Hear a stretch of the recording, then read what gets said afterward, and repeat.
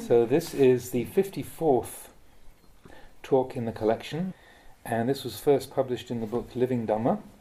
So that was the talks for lay people that was collected together and distributed at the time of Luang Por Chah's funeral in 1993. So Ajahn Puriso was the translator. And it says, it was a talk given to a group of monks preparing to leave the monastery and go off wandering after their 5th year under the guidance of Ajahn Chah. Suffering on the road. At the time of the Buddha, there lived a monk who yearned to find the true way to enlightenment.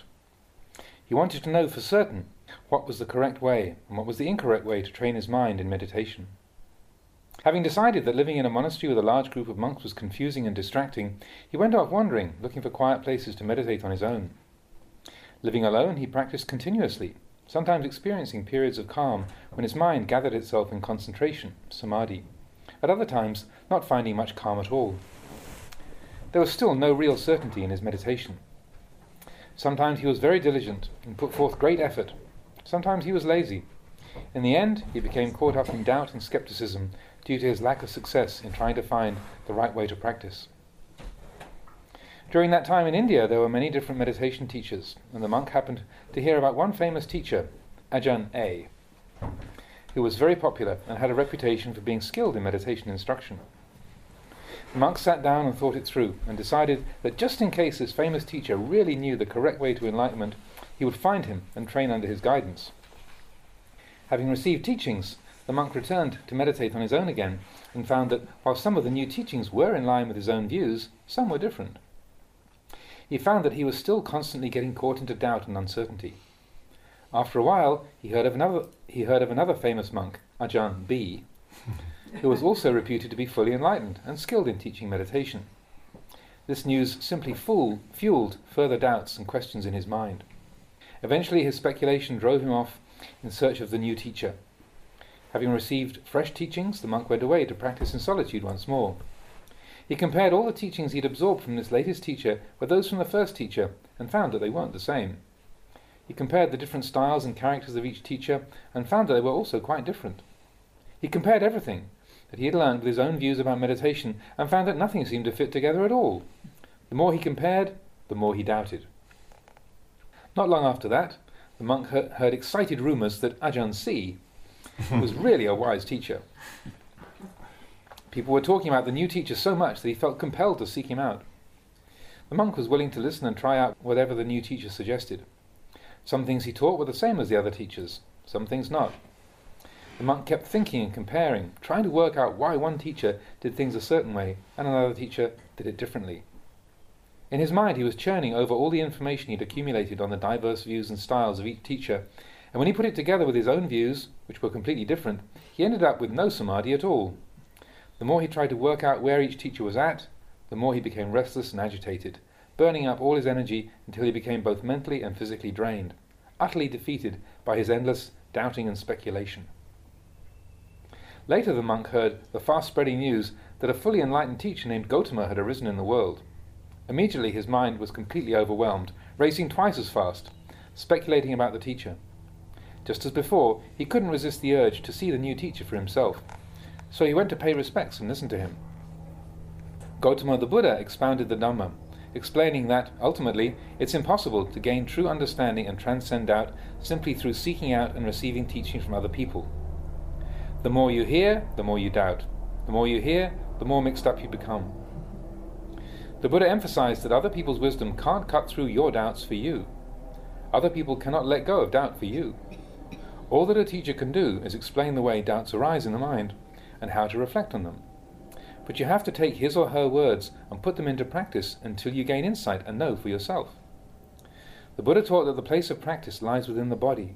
Form, feelings, memories, thoughts and sense consciousness, the 5 khandhas, are your teachers. They already provide you with the basis for insight. What you still lack is a basis in mental cultivation, bhavana, and wise reflection.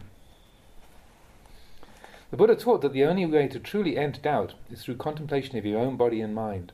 Just that much. Abandon the past, abandon the future. Practice knowing and letting go. Sustain the knowing. Once you've established the knowing, let go but don't try to let go without the knowing. It is the presence of this knowing that allows you to let go. Let go of everything you did in the past, both the good and the bad. Whatever you did before, let go of it, because there's no benefit in clinging to the past. The good you did was good at the time. The bad you did was bad at the time. What was right, so now you can cast it all aside. Let go of it. Events in the future are still waiting to happen. All the arising and cessation that will occur in the future hasn't actually taken place yet, so don't attach too firmly to ideas about what may or may not happen in the future. Be aware of yourself and let go. Let go of the past. Whatever took place in the past has ceased. Why spend a lot of time proliferating about it? If you think about something that happened in the past, let that thought go. It was a Dhamma, a phenomenon that arose in the past. Having arisen, it then ceased in the past. There's no reason to mentally proliferate about the present either. Once you've established awareness of what you're thinking, let it go. Practice knowing and letting go. It's not that you shouldn't experience any thoughts or hold views at all. Experience thoughts and views and then let go of them, because they are already completed. The future is still ahead of you. Whatever's going to arise in the future will end in the future also. Be aware of your thoughts about the future and then let go. Your thoughts and views about the past are uncertain in just the same way. The future is totally uncertain. Be aware and then let go, because it's uncertain. Be aware of the present moment. Investigate what you're doing right here and now. There's no need to look at anything outside of yourself. The Buddha didn't praise those who still invest all their faith and belief in what other people say. Neither did he praise those who still get caught up in good and bad moods as a result of the things other people say and do. What other people say and do has to be their own concern. You can be aware of it, but then let go. Even if they do the right thing, see that it's right for them. But if you don't bring your own mind in line with right view, you can never really experience that which is good and right for yourself. It remains something external. All those teachers are doing their own practice, whether correctly or incorrectly, somewhere else, separate from you. Any good practice they do doesn't actually change you. If it's correct practice, it's correct for them, not you. What they cultivate their minds and gain insight into the truth for themselves are not worthy of praise. I emphasize the teaching that the Dhamma is opanayiko, to be brought inside oneself, so that the mind knows, understands, and experiences the results of the training within itself. If people say you're meditating correctly, don't be too quick to believe them. And similarly, if they say that you're doing it wrong, don't just accept what they say until you've really practiced and found out for yourself. Even if they instruct you in the correct way that leads to enlightenment, this is still just other people's words. You have to take their teachings and apply them until you experience results for yourself, right here in the present.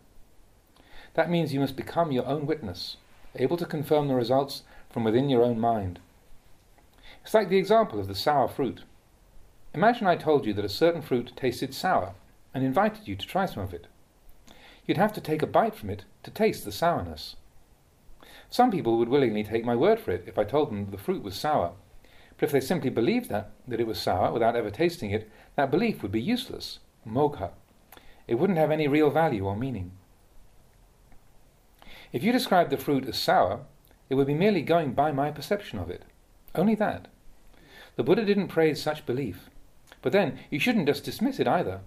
Investigate it. You must taste the fruit for yourself. By actually experiencing the sour taste, you then become your own witness. If somebody says it's sour, find out if it really is sour or not by eating it. It's like you're making doubly sure, relying on your own experience as well as what other people say. This way you can really have confidence in the authenticity of its sour taste. You have a witness who attests to the truth. Venerable Ajahn Mun referred to this internal witness that exists within the mind as Ch54.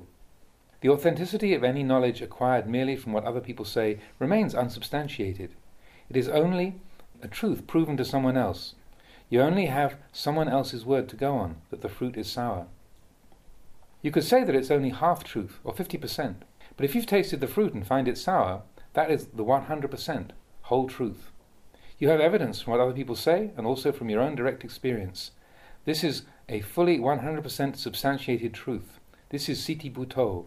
The internal witness has arisen within you. The way to train is thus opanayiko. You direct your attention inwards until your insight and understanding has become pachatang. Understanding gained from listening to and watching other people is superficial in comparison with the deep understanding that is pachatang. It remains on the outside of pachatang. Such knowledge doesn't arise from self-examination. It's not your own insight, it's other people's insight. That doesn't mean that you should be heedless and dismissive of any teachings you receive from other sources. They should also become the subject for study and investigation. When you first come across and begin to understand some aspect of the teaching from the books, it's fine to believe it on one level, but at the same time to recognize that you haven't yet trained the mind and developed that knowledge through your own experience. For that reason, you still haven't experienced the full benefit of the teaching. It's as if the true value of your understanding is still only half complete. So then you must cultivate the mind and let your insight mature until you completely penetrate the truth. In that way your knowledge becomes fully complete. It's then that you go beyond doubt. If you have profound insight into the truth from within your own mind, all uncertainty about the way to enlightenment disappears completely.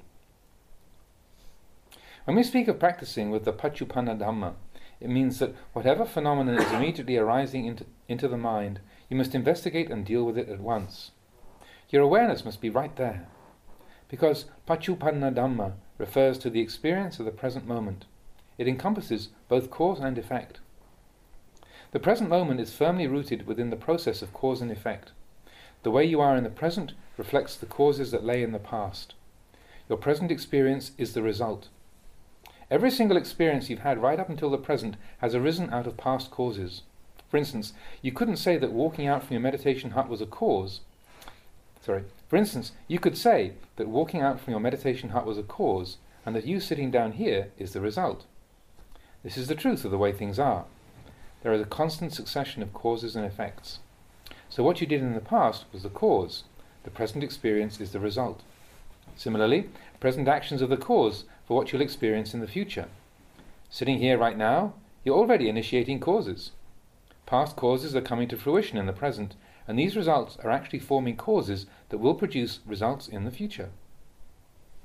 What the Buddha saw was that you must abandon both the past and the future. When we say abandon, it doesn't mean that you literally get rid of them. Abandoning means that the focus of your mindfulness and insight is right here, at this one point, the present moment. The past and the future link together right here. The present is both the result of the past and the cause of what lies ahead in the future.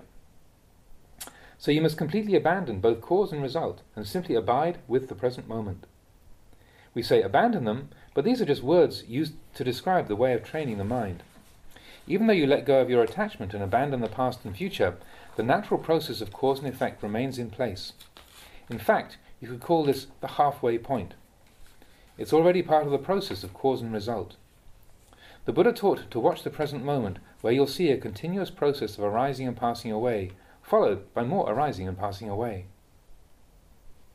Whatever arises in the present moment is impermanent. I say this often, but most people don't pay much attention. They're reluctant to make use of this simple little teaching. All that is subject to arising is impermanent. It's uncertain. This really is the easiest, least complicated way to reflect on the truth. If you don't meditate on this teaching, when things actually do start to show themselves as uncertain and changeable, you don't know how to respond wisely and tend to get agitated and stirred up. Investigation of this very impermanence brings you insight, an understanding of that which is permanent. By contemplating that which is uncertain, you see that which is certain. This is the way that you have to explain it to make people understand the truth. But they tend not to understand and spend the whole time lost, rushing here and there. Really, if you want to experience true peace, you must bring the mind to that point where it is fully mindful in the present moment. Whatever happiness or suffering arises there, teach yourself that it's transient.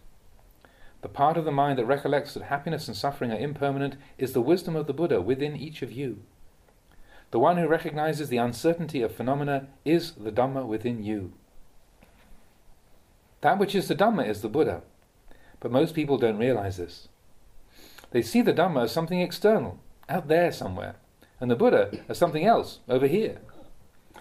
If the mind's eye sees all conditioned things as uncertain, then all of your problems that arise out of attaching and giving undue importance to things will disappear. Whatever way you look at it, this intrinsic truth is the only thing that is really certain. When you see this, rather than clinging and attaching, the mind lets go. the cause of the problem, the attachment, disappears, resulting in the mind penetrating the truth and merging with the Dhamma. There's nothing higher or more profound to seek other than the realization of this truth. In that way, the Dhamma is equal to the Buddha is equal to the Dhamma. This teaching that all conditioned things are uncertain and subject to change is the Dhamma. The Dhamma is the essence of the Buddha. It isn't anything else. The purpose of cultivating awareness through continuous recitation of Buddho, Buddho, that which knows, is to see this truth. When the mind becomes one-pointed through the recitation of Buddho, this supports the development of insight into the three characteristics of impermanence, anicca, suffering, dukkha, and not self, anatta. The clarity of awareness brings you to view things as uncertain and changeable. If you see this clearly and directly, the mind lets go. So when you experience any kind of happiness, you know it's uncertain. When you experience any kind of suffering, you know it's uncertain, just the same. If you go to live somewhere else, hoping it'll be better than where you are already, remember that it's not a sure thing whether you really will find what you're looking for. If you think it's best to stay here, again, it's not sure. That's just the point. With insight, you see that everything is uncertain, so that wherever you go to practice, you don't have to suffer. When you want to stay here, you stay. When you want to go elsewhere, you go, and you don't make any problems for yourself. All that doubting and vacillation about what is the right thing, that ends. It's the way of training in fixing mindfulness solely on the present moment that brings the doubts to an end. So, don't worry about the past or the future. The past has already ceased. Whatever occurred in the past has already taken place and is over and done with. It's finished. Whatever's going to arise in the future is also going to end in the future. Let go of that too. Why get worried about it? Observe the phenomena, Dhamma, arising in the present moment and notice how they're changing and unreliable.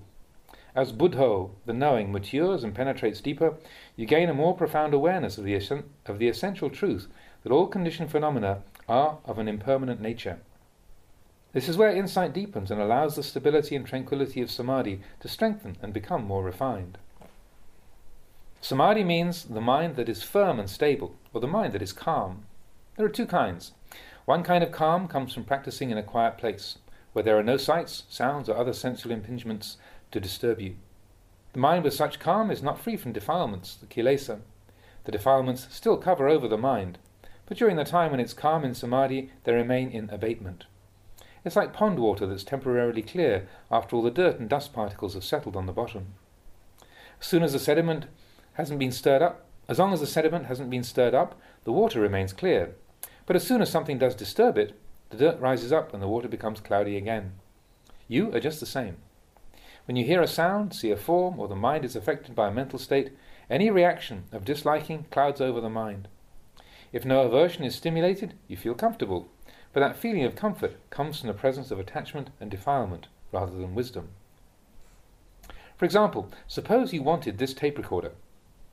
As long as this desire was unfulfilled, you'd feel a dissatisfaction. However, once you'd gone out looking and found one for yourself, you'd feel content and satisfied, wouldn't you? However, if you attached to the feeling of contentment that arose because you managed to get your own tape recorder, you would actually be creating the conditions for future suffering. You'd be creating the conditions for future suffering without being aware of it. This is because your sense of satisfaction would be dependent on you gaining a tape recorder. So as long as you still didn't possess one, you'd experience suffering. Once you acquired a tape recorder, you'd feel content and satisfied. But then, if perhaps a thief were to steal it, that sense of satisfaction would disappear with it, and you'd fall back into a state of suffering again. This is the way it is. Without a tape recorder, you suffer. With one, you're happy, but when for some reason you lose it, you become miserable again. It goes on like this the whole time. This is what is meant by samadhi that is dependent on peaceful conditions. It's uncertain, like the happiness you experience when you get what you want. When you finally get the tape recorder you've been looking for, you feel great.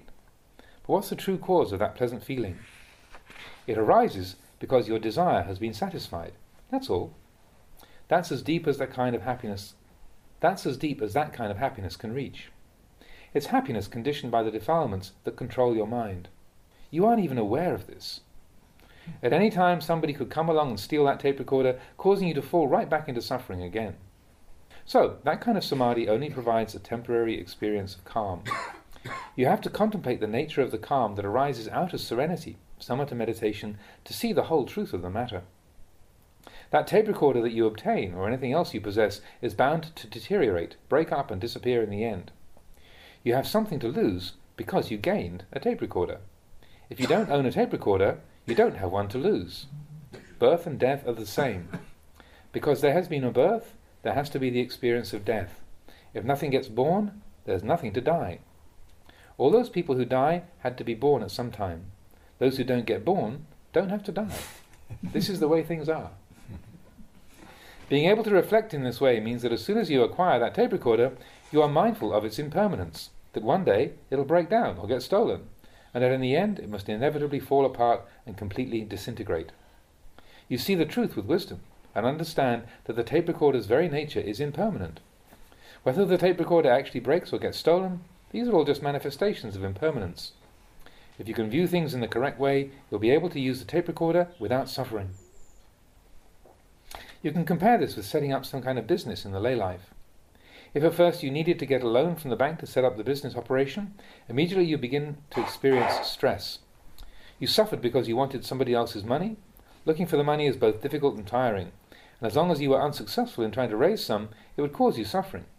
Of course, the day you successfully managed to get a loan from the bank, you'd feel over the moon. But that elation wouldn't last more than a few hours, because, in no time at all, the interest payments on the loan would start to eat up all your profits. You wouldn't have to do so much as raise one finger, and already your money would be draining away to the bank in interest payments. Can you believe it? You'd be sitting there suffering again. Can you see this? Why is it like this? When you didn't have any money, you would suffer. When you finally receive some, you think your problems are over, but before long, the interest payments would start eating away at your funds, just leading you to more suffering. This is the way it is. The Buddha taught that the way to practice with this is to observe the present moment and develop insight into the transient nature of the body and mind. To see the truth of the Dhamma, that conditioned things simply arise and pass away, and nothing more.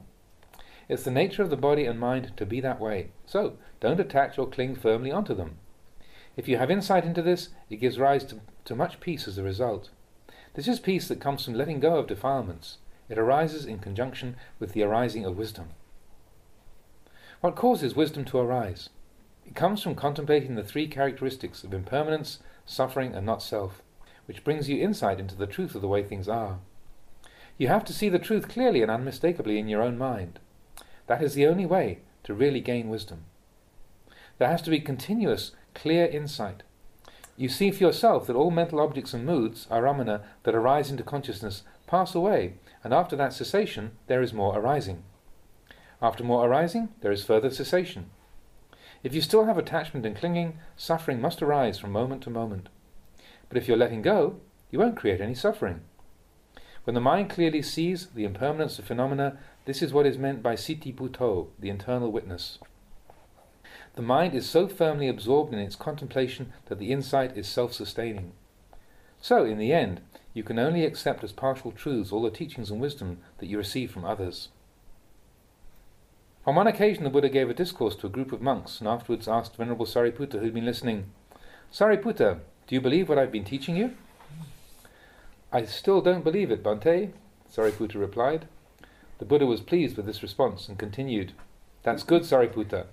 You shouldn't believe any teaching people give you too easily. A sage must contemplate thoroughly everything he hears before accepting it fully. You should take this teaching away with you and contemplate it first." Even though he'd received a teaching from the Buddha himself, Venerable Sariputta didn't immediately believe every single word of it. He was heedful of the right way to train his mind and took the teaching away with him to investigate it further. He would only accept the teaching if, after reflecting upon the Buddha's explanation of the truth, he found that it stimulated the arising of wisdom in his own mind, and this insight made his mind peaceful and unified with the Dhamma. The understanding that arose must lead to the Dhamma becoming fixed within his own mind. It had to be in accordance with the truth of the way things are. The Buddha taught his disciples to accept a point of Dhamma only if, beyond all doubt, they found it to be in line with the way things are in reality, as seen both from one's own and other people's experience and understanding. In the end, the important thing is simply to investigate the truth. You don't have to look very far away. Just observe what's happening in the present moment. Watch what's happening in your own mind. Let go of the past. Let go of the future. Just be mindful of the present moment, and wisdom will arise from investigating and seeing clearly the characteristics of impermanence, suffering, and not self. If you're walking, see that it's impermanent. If sitting, see that it's impermanent. If lying down, see that it's impermanent. Whatever you're doing, these characteristics will be manifesting the whole time, because this is the way things are. That which is permanent is this truth of the way things are. That never changes. If you cultivate insight to the point where the way you view things is completely and unwaveringly in line with this truth, you will be at ease with the world. Will it really be that peaceful, going to live alone up in the mountains somewhere? It's only a temporary kind of peace. Once you start to feel hungry on a regular basis and the body lacks the nourishment that it's used to, you'll become weary of the whole experience again. The body will be crying out for its vitamins. But the hill tribe people who provide your alms food don't know much about the level of vitamins needed for a balanced diet. In the end, you'll probably come back down and return here to the monastery. If you stay in Bangkok, you'll probably complain that the people offer too much food and that it's a burden and just a lot of hassle. So perhaps you'll decide it's better to go and live way out in seclusion in the forest somewhere. In truth, you must be pretty foolish if you find living on your own causes you suffering. If you find living in community with lots of people is a lot of suffering, you're equally foolish. It's like chicken shit. If you're walking on your own somewhere carrying chicken shit, it stinks. If there's a whole group of people walking around carrying chicken shit, it stinks just the same. It can become habitual to keep lugging around what is rotten and putrid. This is because you still have wrong view. But for someone with right view, although they might be quite correct to think that living in a large community isn't very peaceful, they would still be able to gain much wisdom from the experience. For myself, teaching large numbers of monks, nuns and lay people has been a great source of wisdom for me. In the past I had fewer monks living with me, but then as more lay people came to visit and the resident community of monks and nuns grew in size, I was exposed to much more, because everybody has different thoughts, views and experiences. My patience, endurance and tolerance matured and strengthened as it was stretched to its very limits. When you keep reflecting, all such experience can be of benefit to you. But if you don't understand the truth of the way things are, at first you might think that living alone is best. Then after a while, you might get bored with it. So then you might think that living in a large community is better. Or perhaps you might feel that being in a place where there's only a little food offered is the ideal. You might decide that a plentiful supply of food is actually the best and that little food is no good at all. Or you might change again and conclude that too much food is a bad thing. In the end, most people just remain forever caught up in views and opinions because they don't have enough wisdom to decide for themselves. So, try to see the uncertainty of things. If you're in a large community, it's uncertain. If you're living with just a small group, it's also not a sure thing. Don't attach to or cling to views about the way things are. Put effort into being mindful of the present moment. Investigate the body, penetrating deeper and deeper inside. The Buddha taught monks and nuns to find a place to live and train where they are at ease, where the food is suitable, the company of fellow practitioners, the Kalyanamitta is suitable, and the lodgings are comfortable. But actually, finding a place where all these things are just right and suited to your needs is difficult. So at the same time, he also taught that wherever you go to live, you might have to encounter some discomfort and put up with things that you don't like. For instance, how comfortable is this monastery? If the lay people made it really comfortable for you, what would it be like? Every day they'd be at your service to bring you hot and cold drinks, just as you wished, and all the sweets and treats that you could eat. They'd be polite and praise you, saying all the right things. That's what having good lay support is like, isn't it? Some monks and nuns like it that way. The lay supporters here are really great. It's really comfortable and convenient. In no time at all, the whole training in mindfulness and insight just dies. That's how it happens. What's really comfortable and suitable for meditation can mean different things to different people. Once you know how to make your own mind content with what you have, then wherever you go, you'll feel at ease. If you have to stay somewhere that would perhaps not be your first choice, you still know how to remain content while you train there. If it's time to go elsewhere, then you're content to go.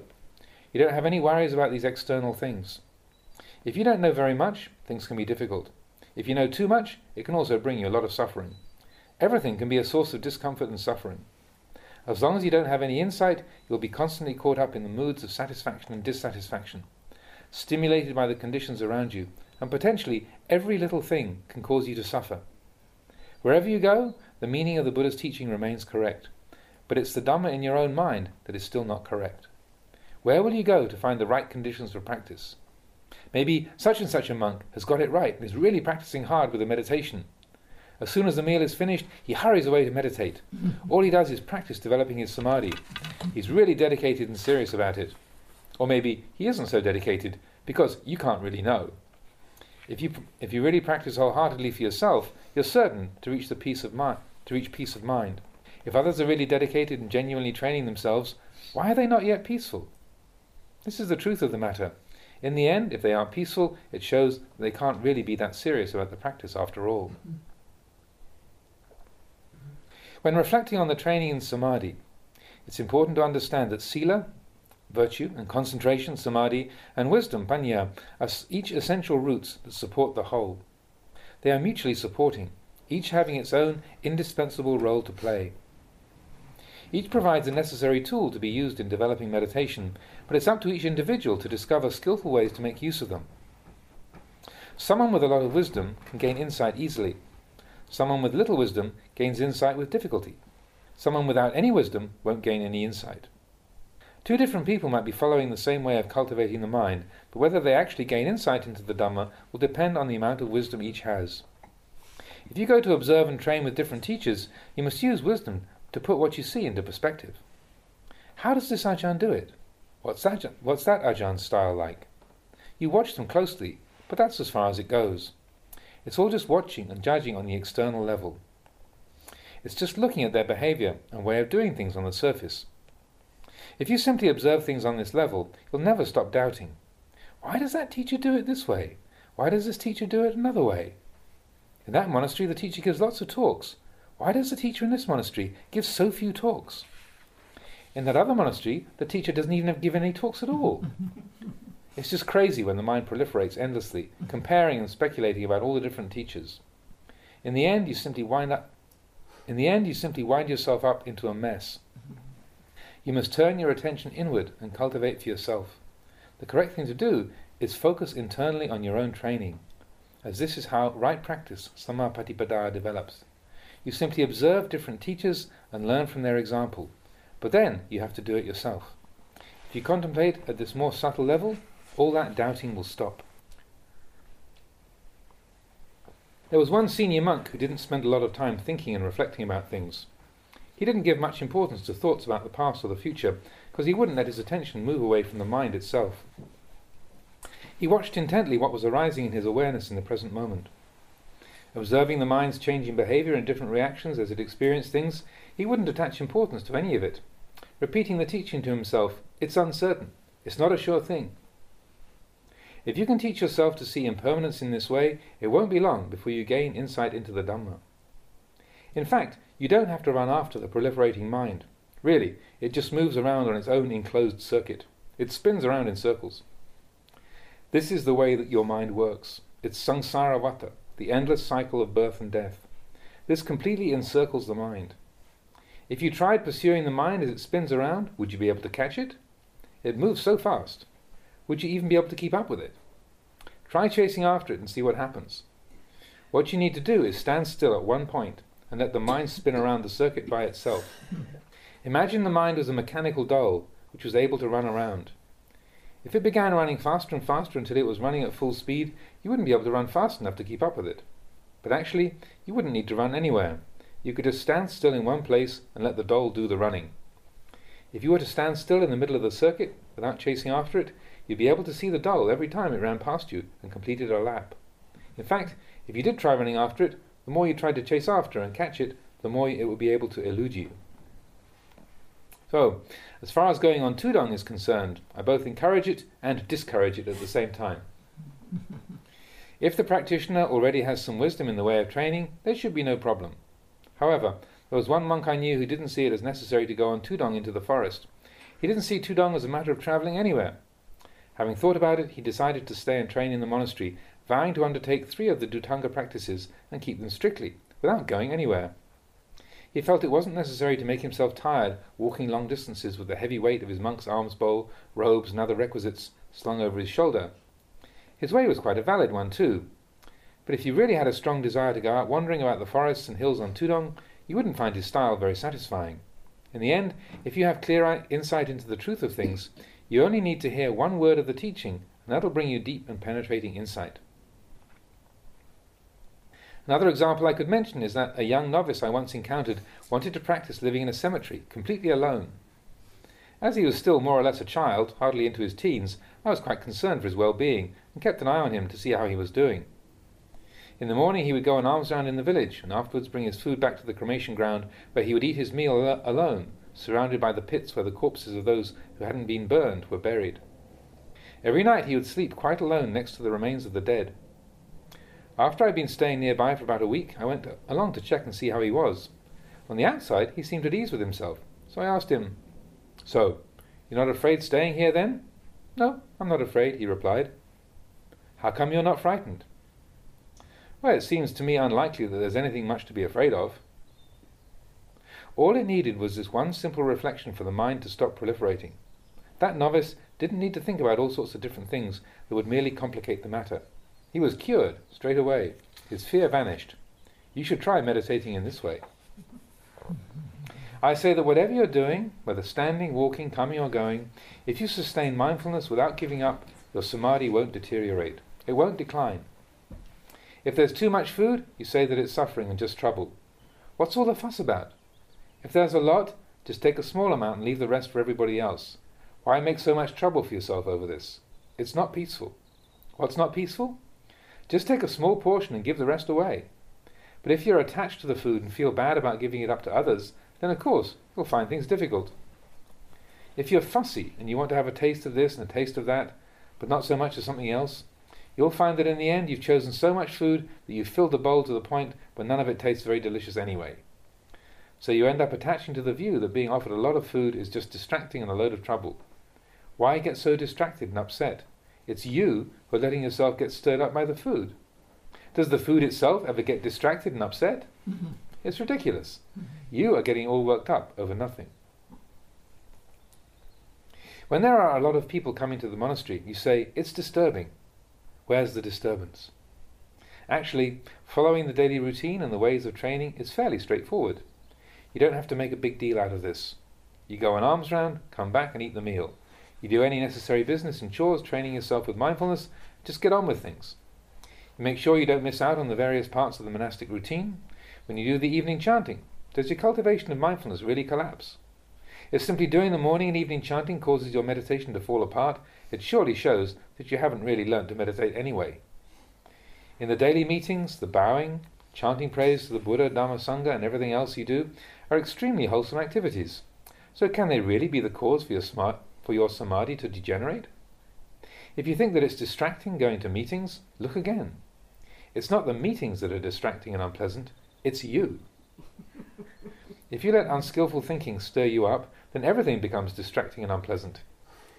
Even if you don't go to the meetings, you end up just as distracted and stirred up. You have to learn how to reflect wisely and keep your mind in a wholesome state. Everybody gets caught into such states of confusion and agitation, particularly those who are new to the training. What actually happens is that you allow your mind to go out and interfere with all these things and stir itself up. When you come to train with a monastic community, determine for yourself just to stay there and keep practicing. Whether other people are training in the correct way or the wrong way is their business. Keep putting effort into the training, following the monastic guidelines and helping each other with any useful advice you can offer. Anyone who isn't happy training here is free to go elsewhere. If you want to stay, then go ahead and get on with the practice. It has an extremely beneficial effect on the community if there is one of the group who is self-contained and solidly training himself. The other monks around will start to notice and take example from the good aspects of that monk's behavior. They will observe him and ask themselves how it is that he manages to maintain a sense of ease and calm while training himself in mindfulness. The good example provided by that monk is one of the most beneficial things he can do for his fellow beings. If you're a junior member of a monastic community, training with a daily routine and keeping to rules about the way things are done, you have to follow the lead of the senior monks and keep putting effort into the routine. Whatever the activity is, you do it, and when it's time to stop, you finish. You say those things that are appropriate and useful, and train yourself to refrain from speech that is inappropriate and harmful. Don't allow that kind of speech to slip out. There's no need to take lots of food at the mealtime. Just take a few things and leave the rest. When you see that there's a lot of food, the tendency is to indulge and start picking a little of this and trying a little of that, and that way you end up eating everything that's been offered. When you hear the invitation, "Please take some of this, Ajahn. Please take some of that, Venerable." If you're not careful, it'll just stir up the mind. The thing to do is to let go. Why get involved with it? You think that it's the food stirring you up, but the real root of the problem is that you let the mind go out and meddle with the food. If you can reflect and see this, you should make life a lot easier. The problem is, you don't have enough wisdom. You don't have enough insight to see how the process of cause and effect works. Actually, when I was on the road in the past, when it was necessary, I was even prepared to stay in one of the village or city monasteries. In the course of your travels, when you're alone and have to pass through different monastic communities that have varying standards of training and discipline, recite the verse to yourself, Suddhi asuddhi pachatang. The purity or impurity of one's virtue is something one knows for oneself. Chant this both as a protection and as a guideline for reflection. You might end up having to rely on your own integrity in this way. When you're moving through an area you haven't been to before, you might have to make a choice over the place you're going to stay for the night. The Buddha taught that monks and nuns should live in peaceful places. So, depending on what's available, you should try and find a peaceful place to stay and meditate. If you can't find a really quiet place, you can, as second best, at least find a place where you're able to be at peace internally. So, if for some reason it's necessary to stay in a certain place, you must learn how to live there peacefully, without letting craving overcome the mind. If you then decide to leave that monastery or forest, don't leave because of craving. Similarly, if you're staying somewhere, don't stay there because of craving. Understand what's motivating your thinking and actions. It's true that the Buddha advised monastics to lead a lifestyle and find living conditions that are conducive to peace and suitable for meditation, but how will you cope on those occasions when you can't find a peaceful place? In the end, the whole thing could just drive you crazy. Where will you go next? Stay right where you are. Stay put and learn to live in peace. Train yourself until you're able to stay and meditate in the place you are in. The Buddha taught that you should know and understand proper time and place according to conditions.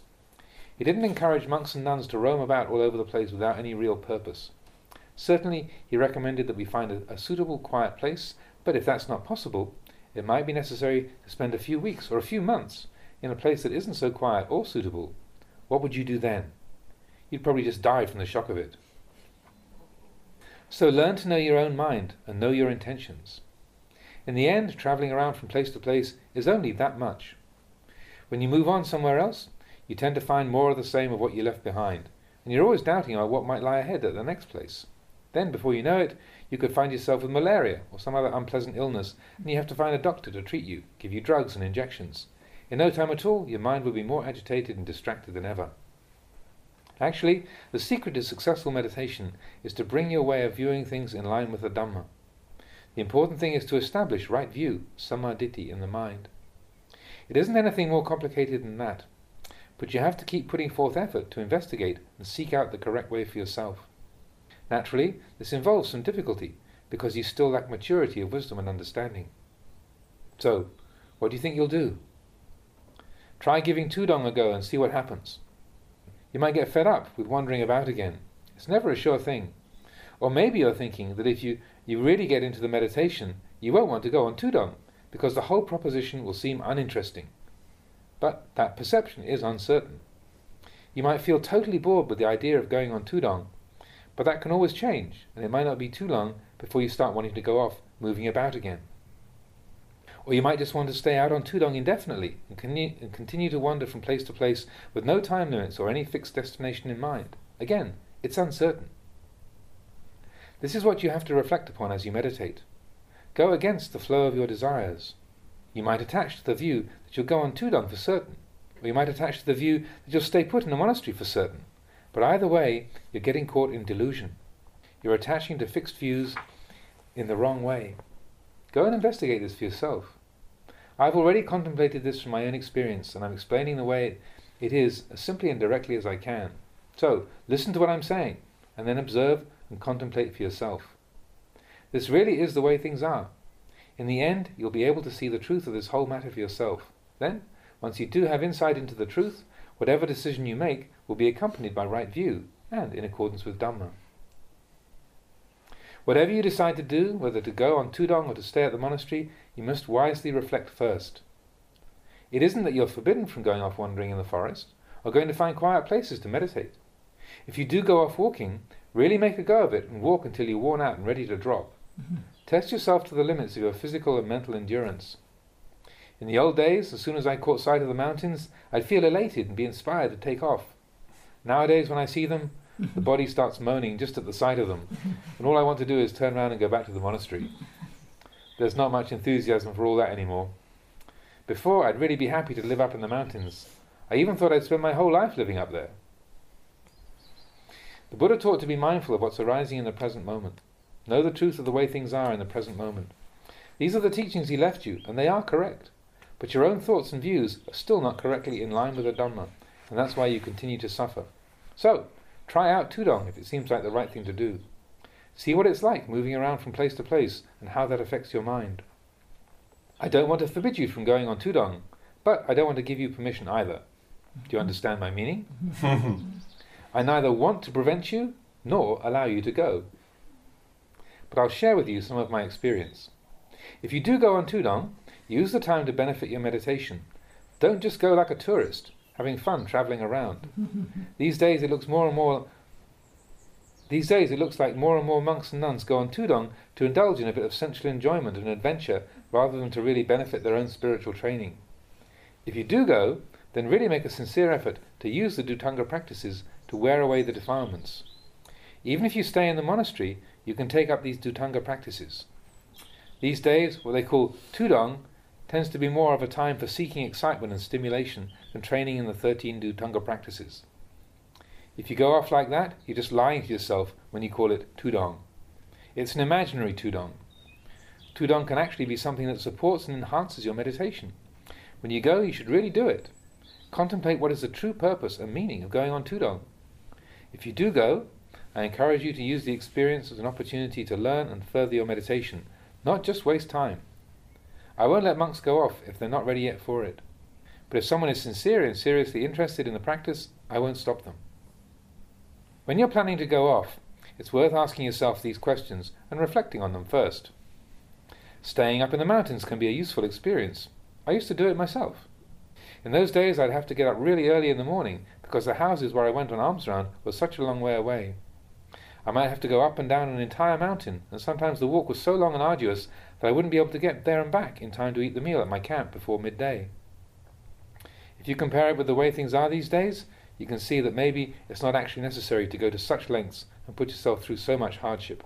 It might actually be more beneficial to go on alms round to one of the villages near the monastery here, return to eat the meal, and have lots of energy left in reserve to put forth effort in the formal practice. That's if you're training yourself sincerely. But if you're just into taking it easy and like to go straight back to your hut for a sleep after the meal, that isn't the correct way to go. In the days when I was on Tudong, I might have to leave my camp at the crack of dawn and use up much of my energy just in the walk across the mountains. Even then I might be so pushed for time I'd have to eat my meal in the middle of the forest somewhere before getting back. Reflecting on it now, I wonder if it's worth putting oneself into all that bother. It might be better to find a place to practice where the alms route to the local village is not too long or difficult, which would allow you to save your energy for formal meditation. By the time you've cleaned up and are back at your hut, ready to continue meditating, that monk up in the mountains would still be stuck out in the forest without even having begun to eat his meal. Views on the best way of practice can differ. Sometimes you actually have to experience some suffering before you can have insight into suffering and know it for what it is. Tudong can have its advantages, and I neither criticize those who stay in the monastery nor those who go off on Tudong, if their aim is to progress in training themselves. I don't praise monks just because they stay in the monastery, nor do I praise monks simply because they go off on Tudong either. Those who really deserve praise are the ones with right view. If you stay in the monastery, it should be for cultivating the mind. If you go off, it should be for cultivating the mind. The meditation and training goes wrong when you go off with the group of friends you're attached to, only interested in having a good time together and getting involved in foolish pursuits. So then there's some questions and answers to complete this. What do you have to say about the way of training? What do you think about what I have been saying? What do you think you'll decide to do in the future then? So one monk responds, I'd like to ask for some teaching about the suitability of different meditation objects for different temperaments. For a long time now I've tried calming the mind by focusing attention on the breathing in conjunction with reciting the meditation word Buddho. But I've never become very peaceful. I tried contemplating death, but that hasn't helped calm the mind down either. Reflecting on the 5 aggregates hasn't worked either. So I've finally exhausted all my wisdom. Ajahn Chah responds, just let go. If you've exhausted all your wisdom, you must let go. He responds, as soon as I begin to experience a little bit of calm during sitting meditation, a multitude of memories and thoughts immediately springs up and disturbs the mind. Ajahn Chah responds, that's just the point. It's uncertain. Teach yourself that it's not certain. Sustain this reflection on impermanence as you meditate. Every single sense object and mental state that you experience is impermanent, without exception. Keep this reflection present in the mind constantly. In the course of meditation, reflect that the distracted mind is uncertain. When the mind does become calm with samadhi, it's uncertain, just the same. The reflection on impermanence is the thing that you should really hold on to. You don't need to give too much importance to anything else. Don't get involved with the things that arise in the mind. Let go. Even if you're peaceful, you don't need to think about it too much. Don't take it too seriously. Don't take it too seriously if you're not peaceful either. Vinyanang anicang. Have you ever read that anywhere? It means sense consciousness is impermanent. Have you ever heard that before? How should you train yourself in relationship to this truth? How should you contemplate when you find that both peaceful and agitated mind states are transient? The important thing is to sustain awareness of the way things are. In other words, know that both the calm mind and the distracted mind are uncertain. Once you know this, how will you view things? Once this understanding is implanted in the mind, whenever you experience peaceful states, you know that they are transient. And when you experience agitated states, you know that they are transient also. Do you know how to meditate with this kind of awareness and insight? The monk responds, I don't know. Ajahn Chah replies, investigate impermanence. How many days can those tranquil mental states really last? Sitting meditation with a distracted mind is uncertain. When the meditation brings good results and the mind enters a state of calm, that's also uncertain. This is where insight comes.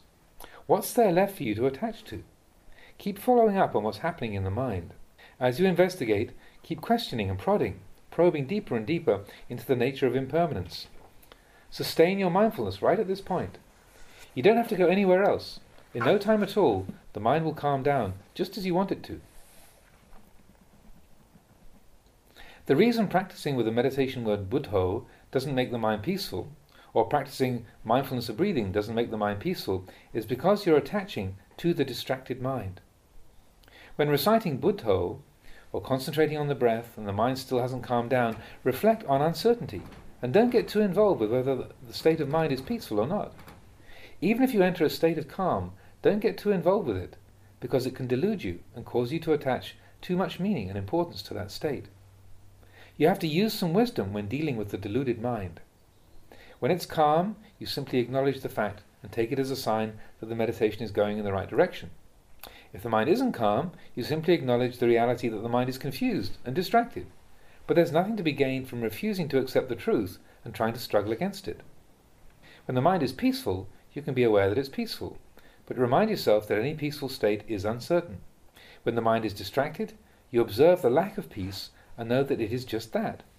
The distracted state of mind is equally as prone to change as a peaceful one. If you've established this kind of insight, the attachment to the sense of self collapses as soon as you begin to confront it and investigate. When the mind is agitated, the moment you begin to reflect on the uncertainty of that state, the sense of self is blown up out of attachment and begins to deflate. It tilts to one side like an inflatable boat that's been punctured. As the air rushes out of the boat, it starts to capsize, and similarly, the sense of self collapses. Try it out for yourself. The trouble is that usually you fail to catch your deluded thinking fast enough. As it arises, the sense of self immediately forms around the mental agitation, but as soon as you reflect on its changing nature, the attachment collapses. Try looking at this for yourself. Keep questioning and examining deeper and deeper into the nature of attachment. Normally, you fail to stop and question the agitation in the mind, but you must be patient and feel your way. Let the agitated proliferation run its course, and then, slowly, continue to feel your way. You're more used to not examining it, so you must be determined to focus attention on it. Be firm, and don't give it any space to stay in the mind. But when I give talks, you usually burst out complaining in frustration. All this old Ajahn ever talks about is impermanence and the changing nature of things. From the first moment, you can't stand hearing it, and you want to flee somewhere else. Luang Por only has one teaching, that everything is uncertain.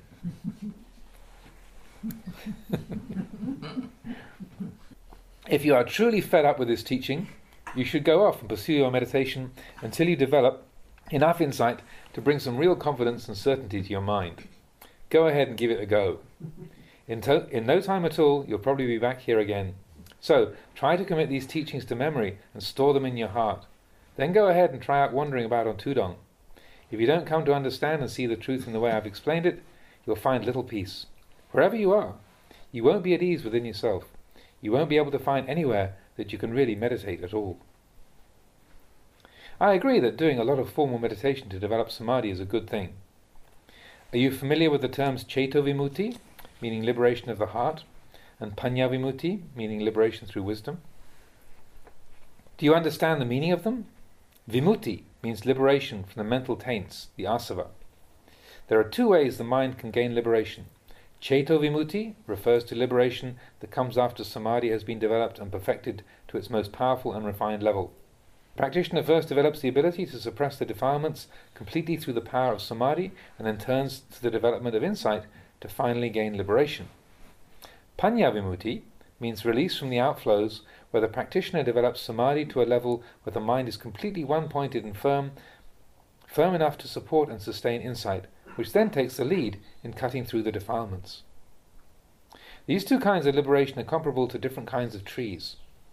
Some species of tree grow and flourish with frequent watering. Others can die if you give them too much water. With those trees, you only need to give them a small amount of water, just enough to keep them going. Some species of pine are like that. If you overwater them, they just die. You only need to give them a little water once in a while. Strange, isn't it? Look at this pine tree. It appears so dry and parched that you wonder how it manages to grow. Think about it. Where does it get the water it needs to survive and produce those big, lush branches? Other kinds of trees would need much more water to grow to a similar size.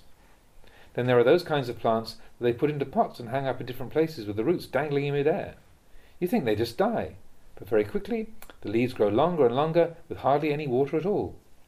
If they were just the ordinary kinds of plants that grow on the ground, they'd probably just shrivel up. It's the same with these two kinds of release. Do you see it? It's just that they naturally differ in this way. Vimutti means liberation. Ch54 is liberation that comes from the strength of mind that has been trained in samadhi to the maximum level. It's like those trees that need lots of water to flourish. The other kinds of trees only need a small amount of water. With too much water, they just die. It's their nature to grow and thrive, requiring only small amounts of water. So the Buddha taught that there are two kinds of liberation from the defilements, Ch54 and Panya-vimutti. To gain liberation, it requires both wisdom and the power of samadhi. Is there any difference between samadhi and wisdom? A bhikkhu responds, no. Luang Por answers, why do they give them different names? Why is there this split between Ch54 and Panya-vimutti? It's just a verbal distinction. That's right. Do you see it? If you don't see this, you can very easily go running around labeling and making such distinctions, and even get so carried away that you start to lose your grip on reality. Actually, though, each of these two kinds of liberation does have a slightly different emphasis. It wouldn't be correct to say that they were exactly the same, but they aren't two different things either. Am I correct if I answer in this way? I'll say that these two things are neither exactly the same nor different. This is the way I answer the question. You must take what I have said away with you and reflect on it. Talking about the speed and fluency of mindfulness makes me think of the time I was wandering alone and having come across an old abandoned monastery in the course of my travels. I set up my umbrella and mosquito net to camp there and practice meditation for a few days. In the grounds of the monastery there were many fruit trees, the branches of which were laden with ripe fruit. I really wanted to eat some, but I didn't dare, because I was afraid that the trees were the property of the monastery and I hadn't received permission to take any. Later on, a villager came by with a basket, and seeing that I was staying there, asked me for permission to pick the fruit. Perhaps they asked me because they thought that I was the owner of the trees. Reflecting on it, I saw that I had no real authority to give them permission to take the fruit, but that if I forbade them, they would criticize me as being possessive and stingy with the monastery's fruit trees. Either way, there would be some harmful results. So I replied to the layperson, "Even though I'm staying in this monastery, I'm not the owner of the trees. I understand you want some of the fruit. I won't forbid you from taking any, but I won't give you permission either. So it's up to you." That's all it needed. They didn't take any. Speaking in this way was actually quite useful. I didn't forbid them, but I didn't give them permission either, so there was no sense of being burdened by the matter. This was the wise way to deal with such a situation. I was able to keep one step ahead of them. Speaking that way produced good results then, and it's still a useful way of speaking to this day. Sometimes, if you speak to people in this unusual manner, it's enough to make them wary of doing something wrong. What do they mean by temperament, charita? The bhikkhu responds, "Temperament? I'm not sure how to answer that." Lumpur replies, "The mind is one thing, temperament is another, and the wisdom faculty another. So, how do you train with this? Contemplate them. How do they talk about them? There is the person of lustful temperament, hateful temperament, deluded temperament, intelligent temperament, and so on. Temperament is determined by those mental states within which the mind attaches and conceals itself most often. For some people it's lust, for others it's aversion. Actually, these are all just verbal descriptions of the characteristics of the mind, but they can be clearly distinguished from each other. So, you've been a monk for 6 years already. You've probably been running after your thoughts and moods long enough. You've already been chasing them for many years. There are quite a few monks who want to go and live alone, and I've got nothing against it. If you want to live alone, then give it a go. If you're living in a community, stick with it. Neither is wrong, if you don't reflect in the wrong way. If you're living alone and caught into wrong thinking, that'll prevent you from benefiting from the experience. The most appropriate kind of place for practicing meditation is somewhere quiet and peaceful, but when a suitably peaceful place is not available, if you're not careful, your meditation practice will just die. You'll find yourself in trouble. So be careful not to scatter your energy and awareness by seeking out too many different teachers, different techniques, or places to meditate. Gather together your thoughts and focus your energy. Turn attention inwards and sustain awareness on the mind itself. Use these teachings to observe and investigate the mind over a long period of time. Don't discard them. Keep them with you as a subject for reflection. Look at what I've been saying about all conditioned things being subject to change. Impermanence is something to investigate over time. It won't take long before you gain clear insight into it.